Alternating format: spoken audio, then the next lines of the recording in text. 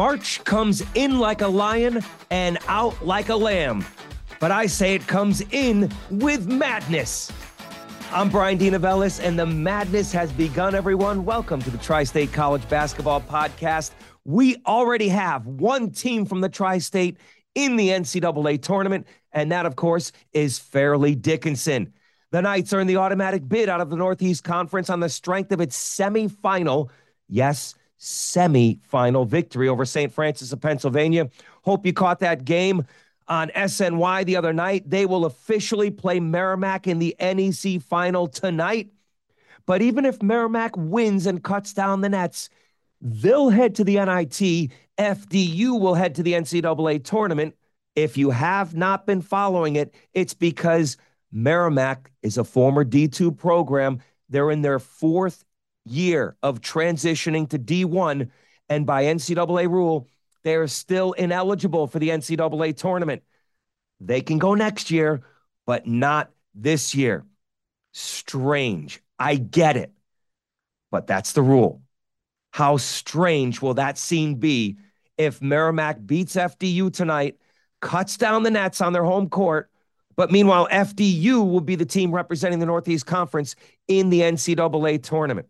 We're going to talk about the Knights and the Scarlet Knights, because Rutgers is reeling. They are reeling at the wrong time. Can Steve Pikiell find the switch and turn this team on in the Big Ten tournament?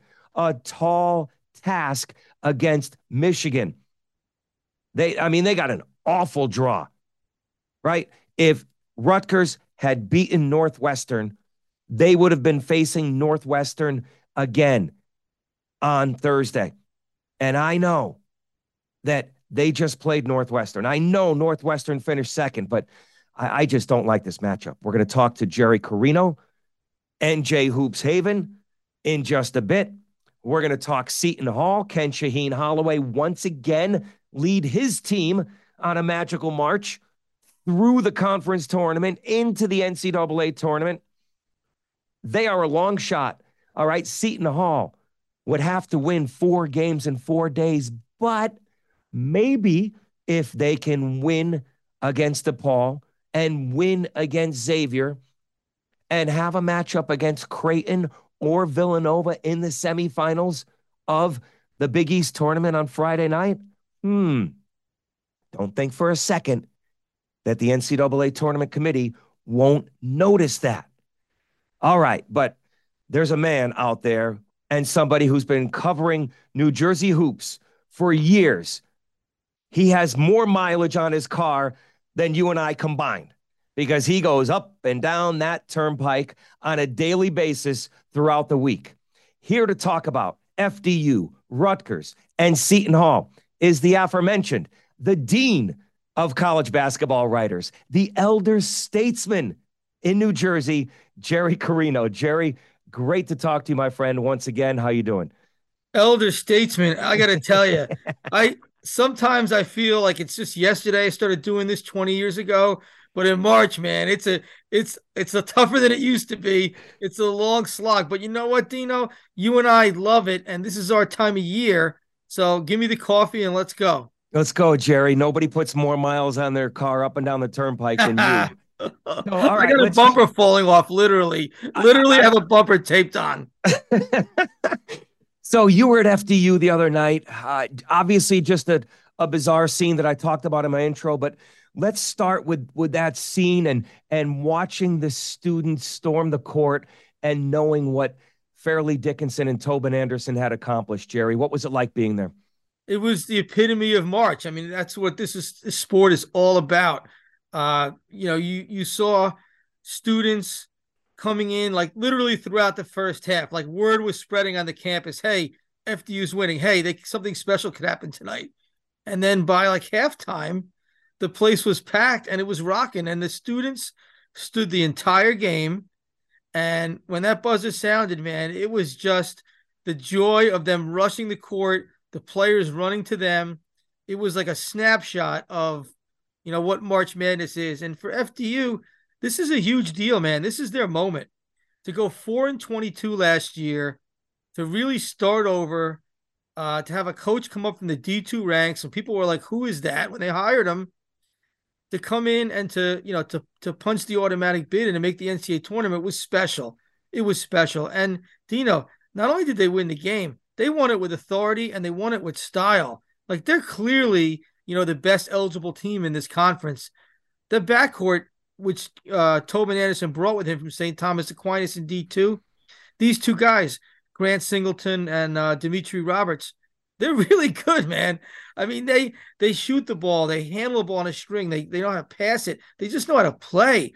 And it really strikes you that there's not that much of a difference between D2 and the lower levels of D1. Like the guys are smaller. There's no like super big guys in D2, I guess, but the guard play is just as good as you can see. So it was great. Tell you a funny little story. So Tobin Anderson, who is the nicest guy and obviously a terrific, extraordinary coach, comes into the press conference and he's soaked in sweat. Now, I didn't witness any sort of Gatorade bath. I think he was just so hyped up.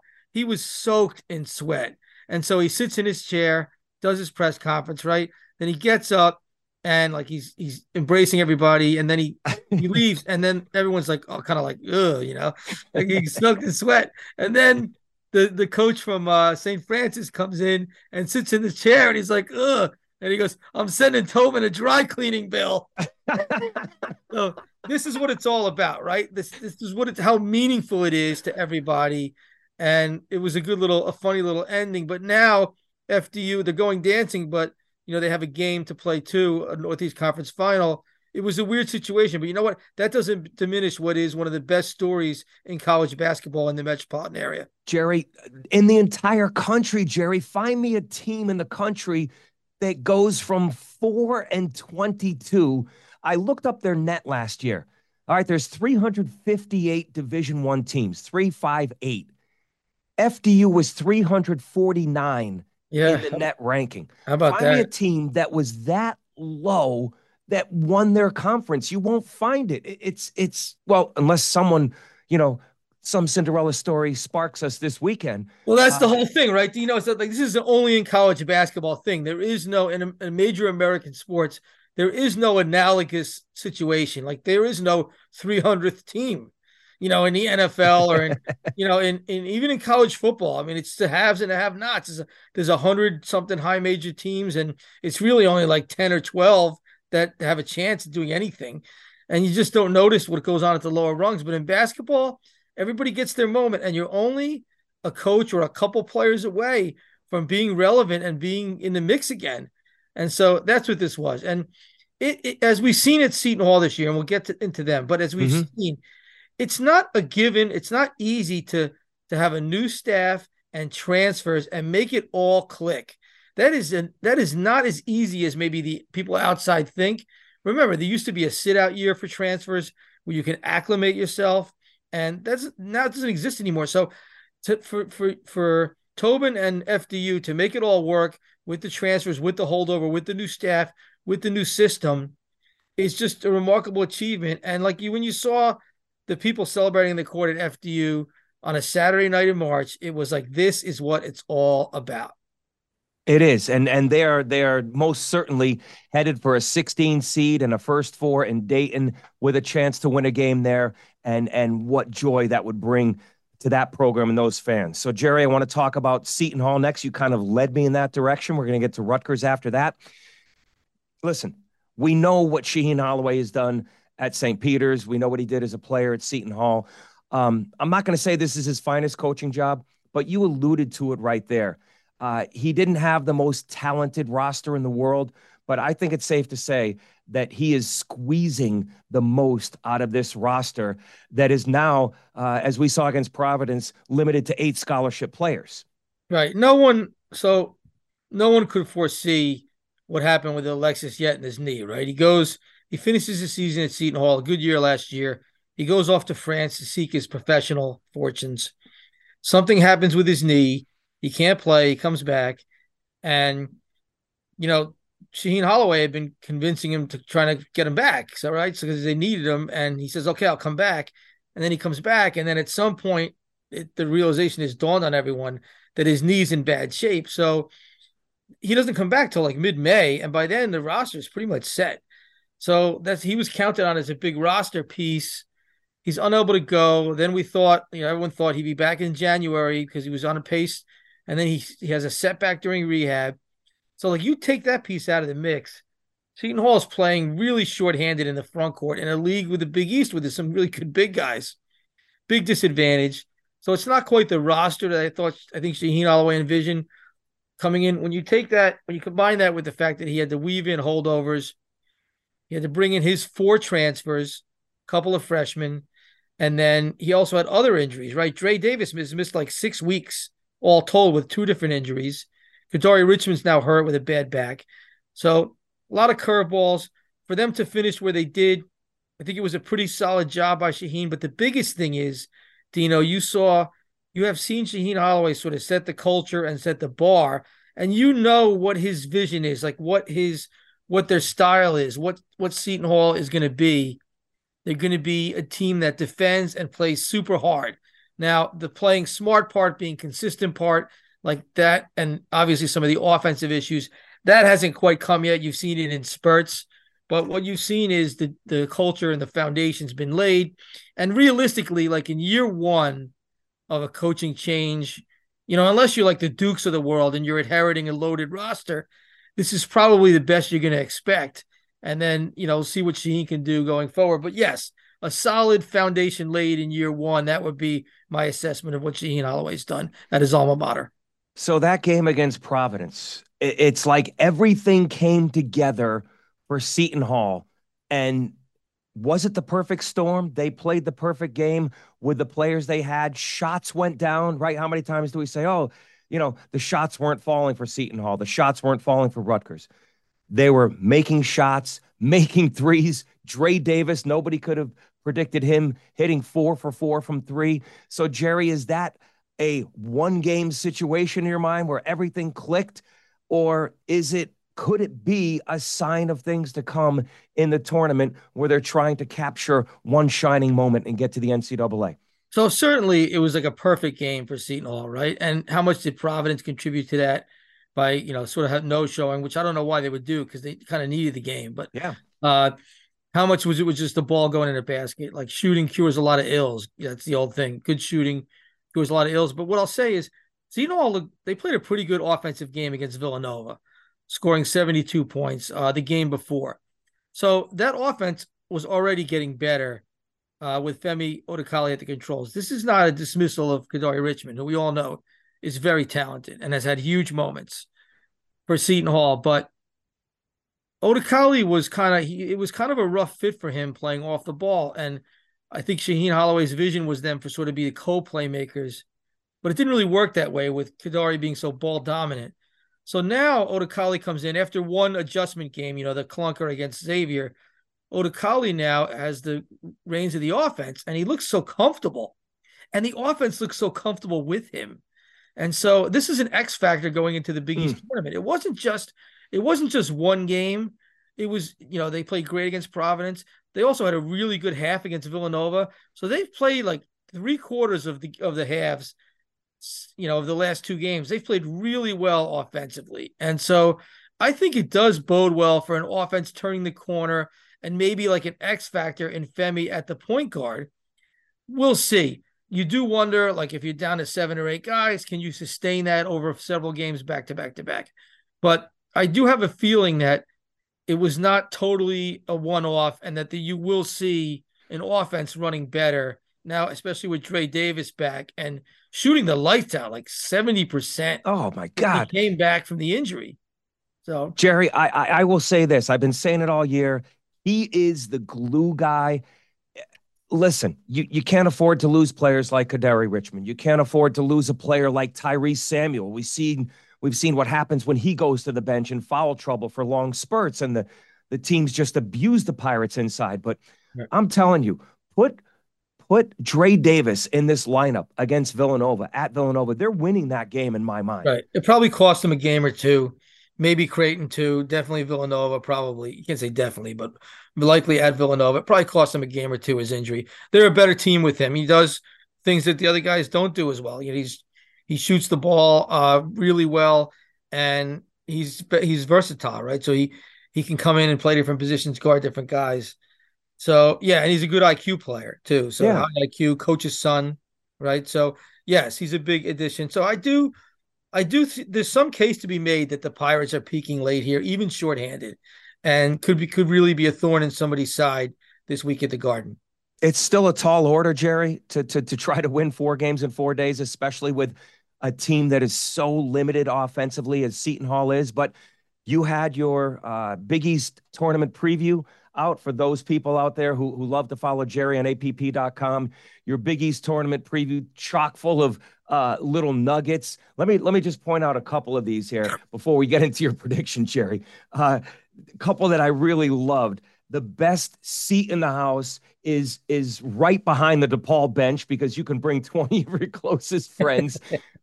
Worst seat in the house anywhere near UConn fans. Jerry, I could back you. You know that better than Oh my anybody. God, I could back you up on that. I mean, listen, they've already won the NCAA tournament and the Big East tournament. So, right, I mean, they feel like Madison Square Garden is their home court and not the XL Center. But it's really worth a read in case you want to see some of these things. And Jerry, I think you had some fun with this. And here's the one that I might have lacked the most. A little jab by Jerry. The saddest people in Madison Square Garden this week will be the Syracuse fans who still show up out of nostalgia. They do. They do. I know 2 guys who are Syracuse grads who go, and we have a dinner of them before. There's a crew that has a dinner before the semifinals every year, and the Syracuse guys they're kind of sad. I mean, go to Greensboro, man. Oh, please. It's no, this is not even a what it would be. comparison. The Garden is sold out every single game, and you look at the ACC tournament on TV. There's empty seats everywhere. Please, there's no comparison, and they know that. And these Syracuse fans in their heart of hearts know it. So yes, they long for this, and that's why UConn got back in here. Right. They got a lifeline, Jerry, and I know Val Ackerman and the Big East are loving it, but trust me, all right, Ed Cooley, Kevin Willard alluded to it. Yeah. These guys knew what was coming, yeah. and so does the media, and I guess that's why you picked UConn. Vegas has picked UConn to win this tournament. What do you like about them? And then we'll get your prediction on Seton Hall. So the UConn's really hot right now. That's one. So and they're good. Obviously they're very good. They play good defense. They have good balance. But the thing is, it's just the specter of UConn fans taking that building over, and we jab at them and whatnot. But they are really, really good fans in terms of, backing their team and showing up and making noise. And like Marquette is superb. And I think probably on paper the best team that, they certainly passed the eye test. But UConn fans are going to dwarf Marquette fans. They're going to dwarf most other fans. So like it's going to be like a home game for UConn in there. And that makes a big difference. So with UConn, with having the pieces they have, with the momentum they have, with the fan support they're going to have, it all adds up to picking them. To me, it's an obvious pick. That's not a disrespect to anybody else. So, but yeah, the upper half of the bracket's going to have some wars because Providence is desperate. They'll have fans there. Marquette's really good. So I think the lower half of the bracket is where you might see some chaos because you have Villanova and Seton Hall seated 6th and 7th coming in with a little momentum, and they'll have their fans there where those other teams from the Midwest might not. So do you like Seton Hall, winning a game or two here, Jerry? I think, let's just put them a win against the DePaul team that is fading, barring an egg by Seton Hall. That puts them in a game against Xavier where we're going to see the Pirates with a little chip on their shoulder. Yeah, they will. Last game. Xavier breached some protocol at the end of that game. When you're winning a game by 27, you shouldn't have your starters in jacking up threes. Sule boom. If a walk-on takes a three, no problem. We all get it. Give the walk-ons their moment. But with your starters in and still trying to score, come on. I mean, I understand. We all know the net favors margin of victory, but like with the last minute or 30 seconds, come on. Show some class, obey the etiquette, and I would tell you, like, you'll never hear this come out of Shaheen Holloway's mouth or Seton Hall's players probably. It will be discussed if and when that matchup takes place. It'll be discussed in that Seton Hall locker room. And look, Xavier's got a lot of talent, okay? And Sean Miller is a good coach. They should be favored to win that game against Seton Hall if it comes to fruition as we expect. But they're going to get throat punched on the way. There is no way Seton Hall's not going to go into that game and with sharp elbows and put the throttle down, to the floor. So it's a really interesting matchup when you incorporate the recent backstory between the teams. Last question on Seton Hall, Jerry. Can they get to the NCAA tournament without winning the Big East tournament? I didn't think so, but the guy, a power higher than me, and that's Brad Wachtel, our Jersey bracketologist and one of the best bracketologists in the country. I agree. He's one of the highest rated. They rank these things. He's like a top 5 out of 80. Jerry Palm's like in the bottom 10 of CBS. I don't listen. No, I don't pay any attention to Jerry Palm. You're good move. So Brad thinks they could get in the conversation if they make the final. Now, the path to the final does matter. Like, beating Xavier and beating Creighton will hold a lot more weight than beating Xavier and beating Villanova, because Creighton is a quad 1 and a heavyweight. So Brad thinks that if they get to the final, if they secure those 2 heavyweight quad 1 victories on the way, because the bubble's so soft, they could find themselves in the discussion come Saturday. And so I have to defer to him on that and say it is possible. Whereas I didn't think it was. It is possible. A lot of work to be done between then and now, but yeah, there's a chance, I guess. And Pirate fans, about a week ago, the season was over. They had lost 5 of 6. And then suddenly one game maybe serves as a springboard. We shall see. At least there's some excitement. At least it gives the Pirate fans hope that maybe they can catch some lightning in a bottle here in Madison Square Garden. All right, speaking of lightning in a bottle, right now Rutgers, Jerry, the only thing we saw, there was no lightning in a bottle, but there was smoke coming out of the speakers at Jersey Mike's Arena. And that was about the only thing on fire in that building the other night when Rutgers was really turning in another awful offensive performance at home against Northwestern and suffered. I didn't even realize this until after I looked at the stats, Jerry. They've lost 3 consecutive home games by double digits. Yeah. I never would have thought that. Right. So Rutgers, it's shocking when you think about it, and the home court advantage they have. I think Rutgers is running low on gas. It's since Mawot Mag got hurt a month ago, the starters' minutes have gone through the roof. And that's tough at the end of a long season. They were not very deep to begin with. They were basically playing with 7 guys. There were some role players filling in here and there, but 7 guys were lugging all the weight. And now you're down to 6. And it seems like those starters are wearing down a little bit. Like, you can see the 3-pointers hitting the front rim. You see the defense, which has been Rutgers' calling card, dropping off down the stretch in games. They've been really good defending for a half, then less so in the second half, then less so in the last 10 minutes. That's fatigue. And it's physical fatigue. It's also mental fatigue. You see the free throws missing. This is a really good free throw shooting team all year. They missed 10 free throws, 11 for 21 in the loss to Northwestern in the finale.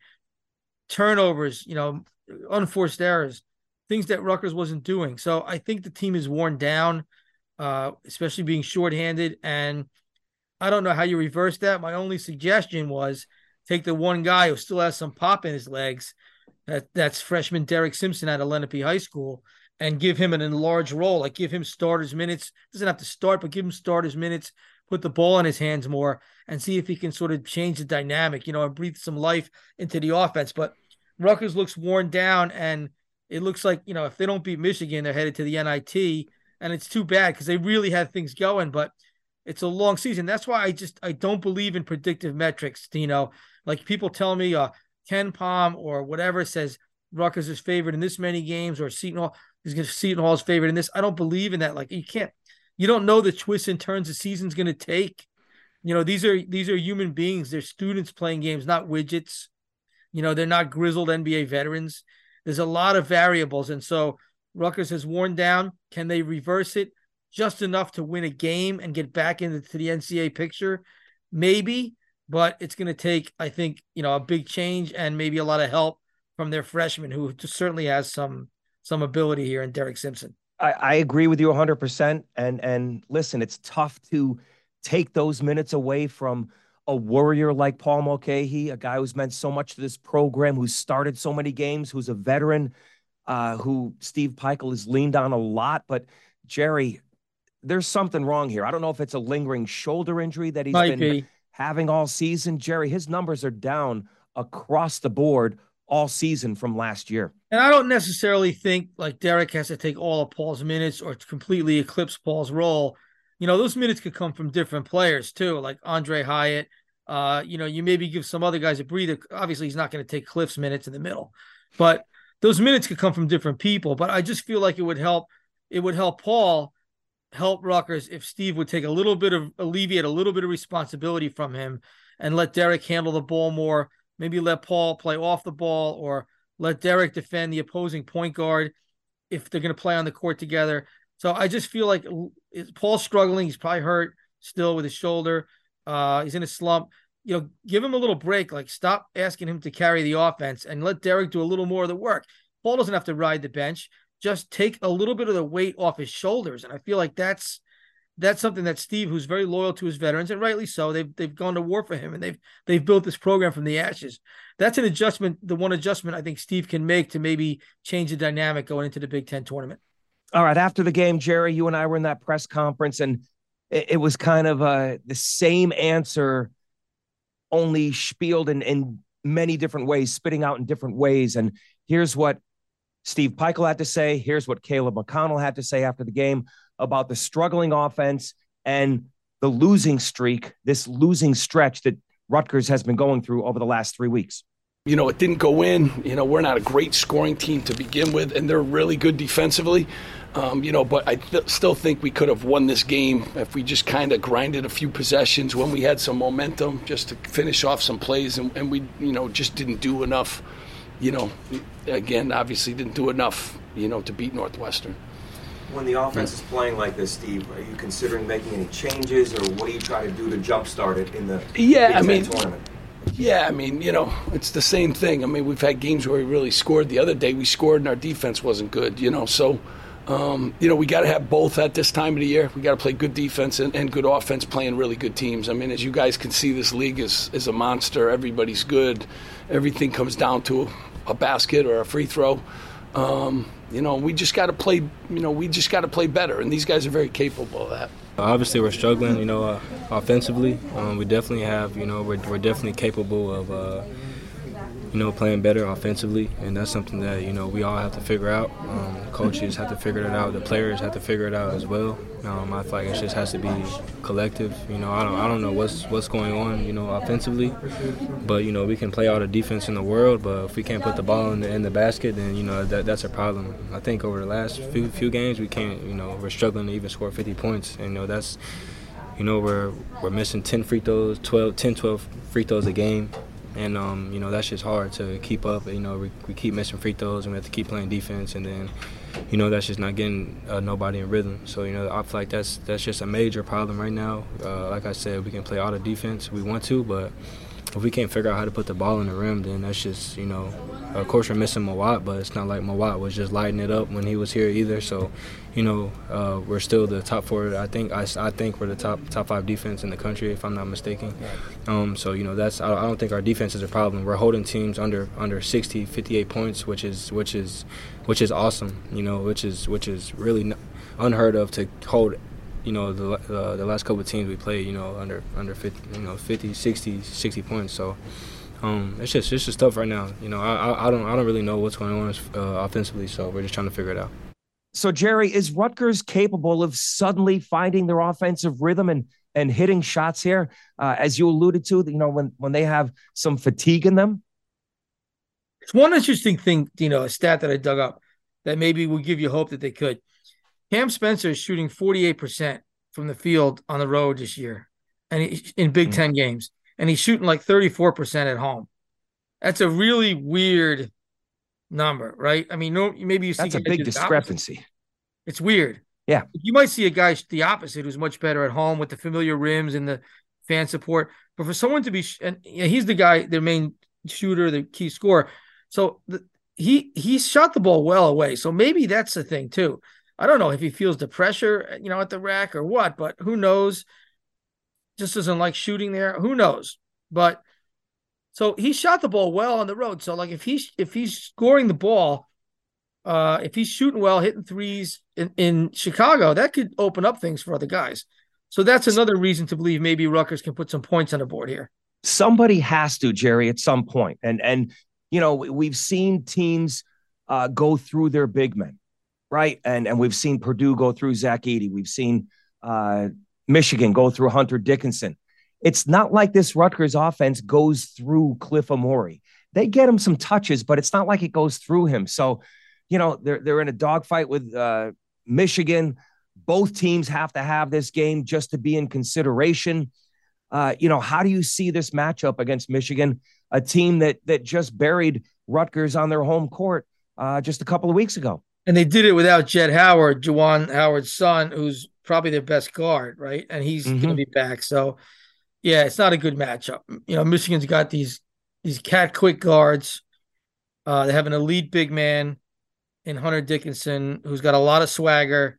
And they're gonna have a lot of people. They're gonna have a lot of fans in Chicago. I think the matchup's really bad, actually. They're also desperate, as is Rutgers. So because they're on the bubble, even worse shape than Rutgers. So I don't think it's a great matchup. I think Rutgers needs to pull a rabbit out of their hat here. But when the X factor of Derek Simpson and maybe Cam Spencer shoots well away from home as he's been doing, and it's college basketball, right? And that's right. The unpredictability. So I think Rutgers certainly has a chance. I don't think it's a long shot that could win the game, but they deserve to be an underdog. I agree. And let's face it, these two programs have a little bad blood, a little history between them. Oh, there's some bad blood, all right. Last year, Juwan Howard has a chip on his shoulder, right? So there's a little blood boiling between these two teams as well, Jerry.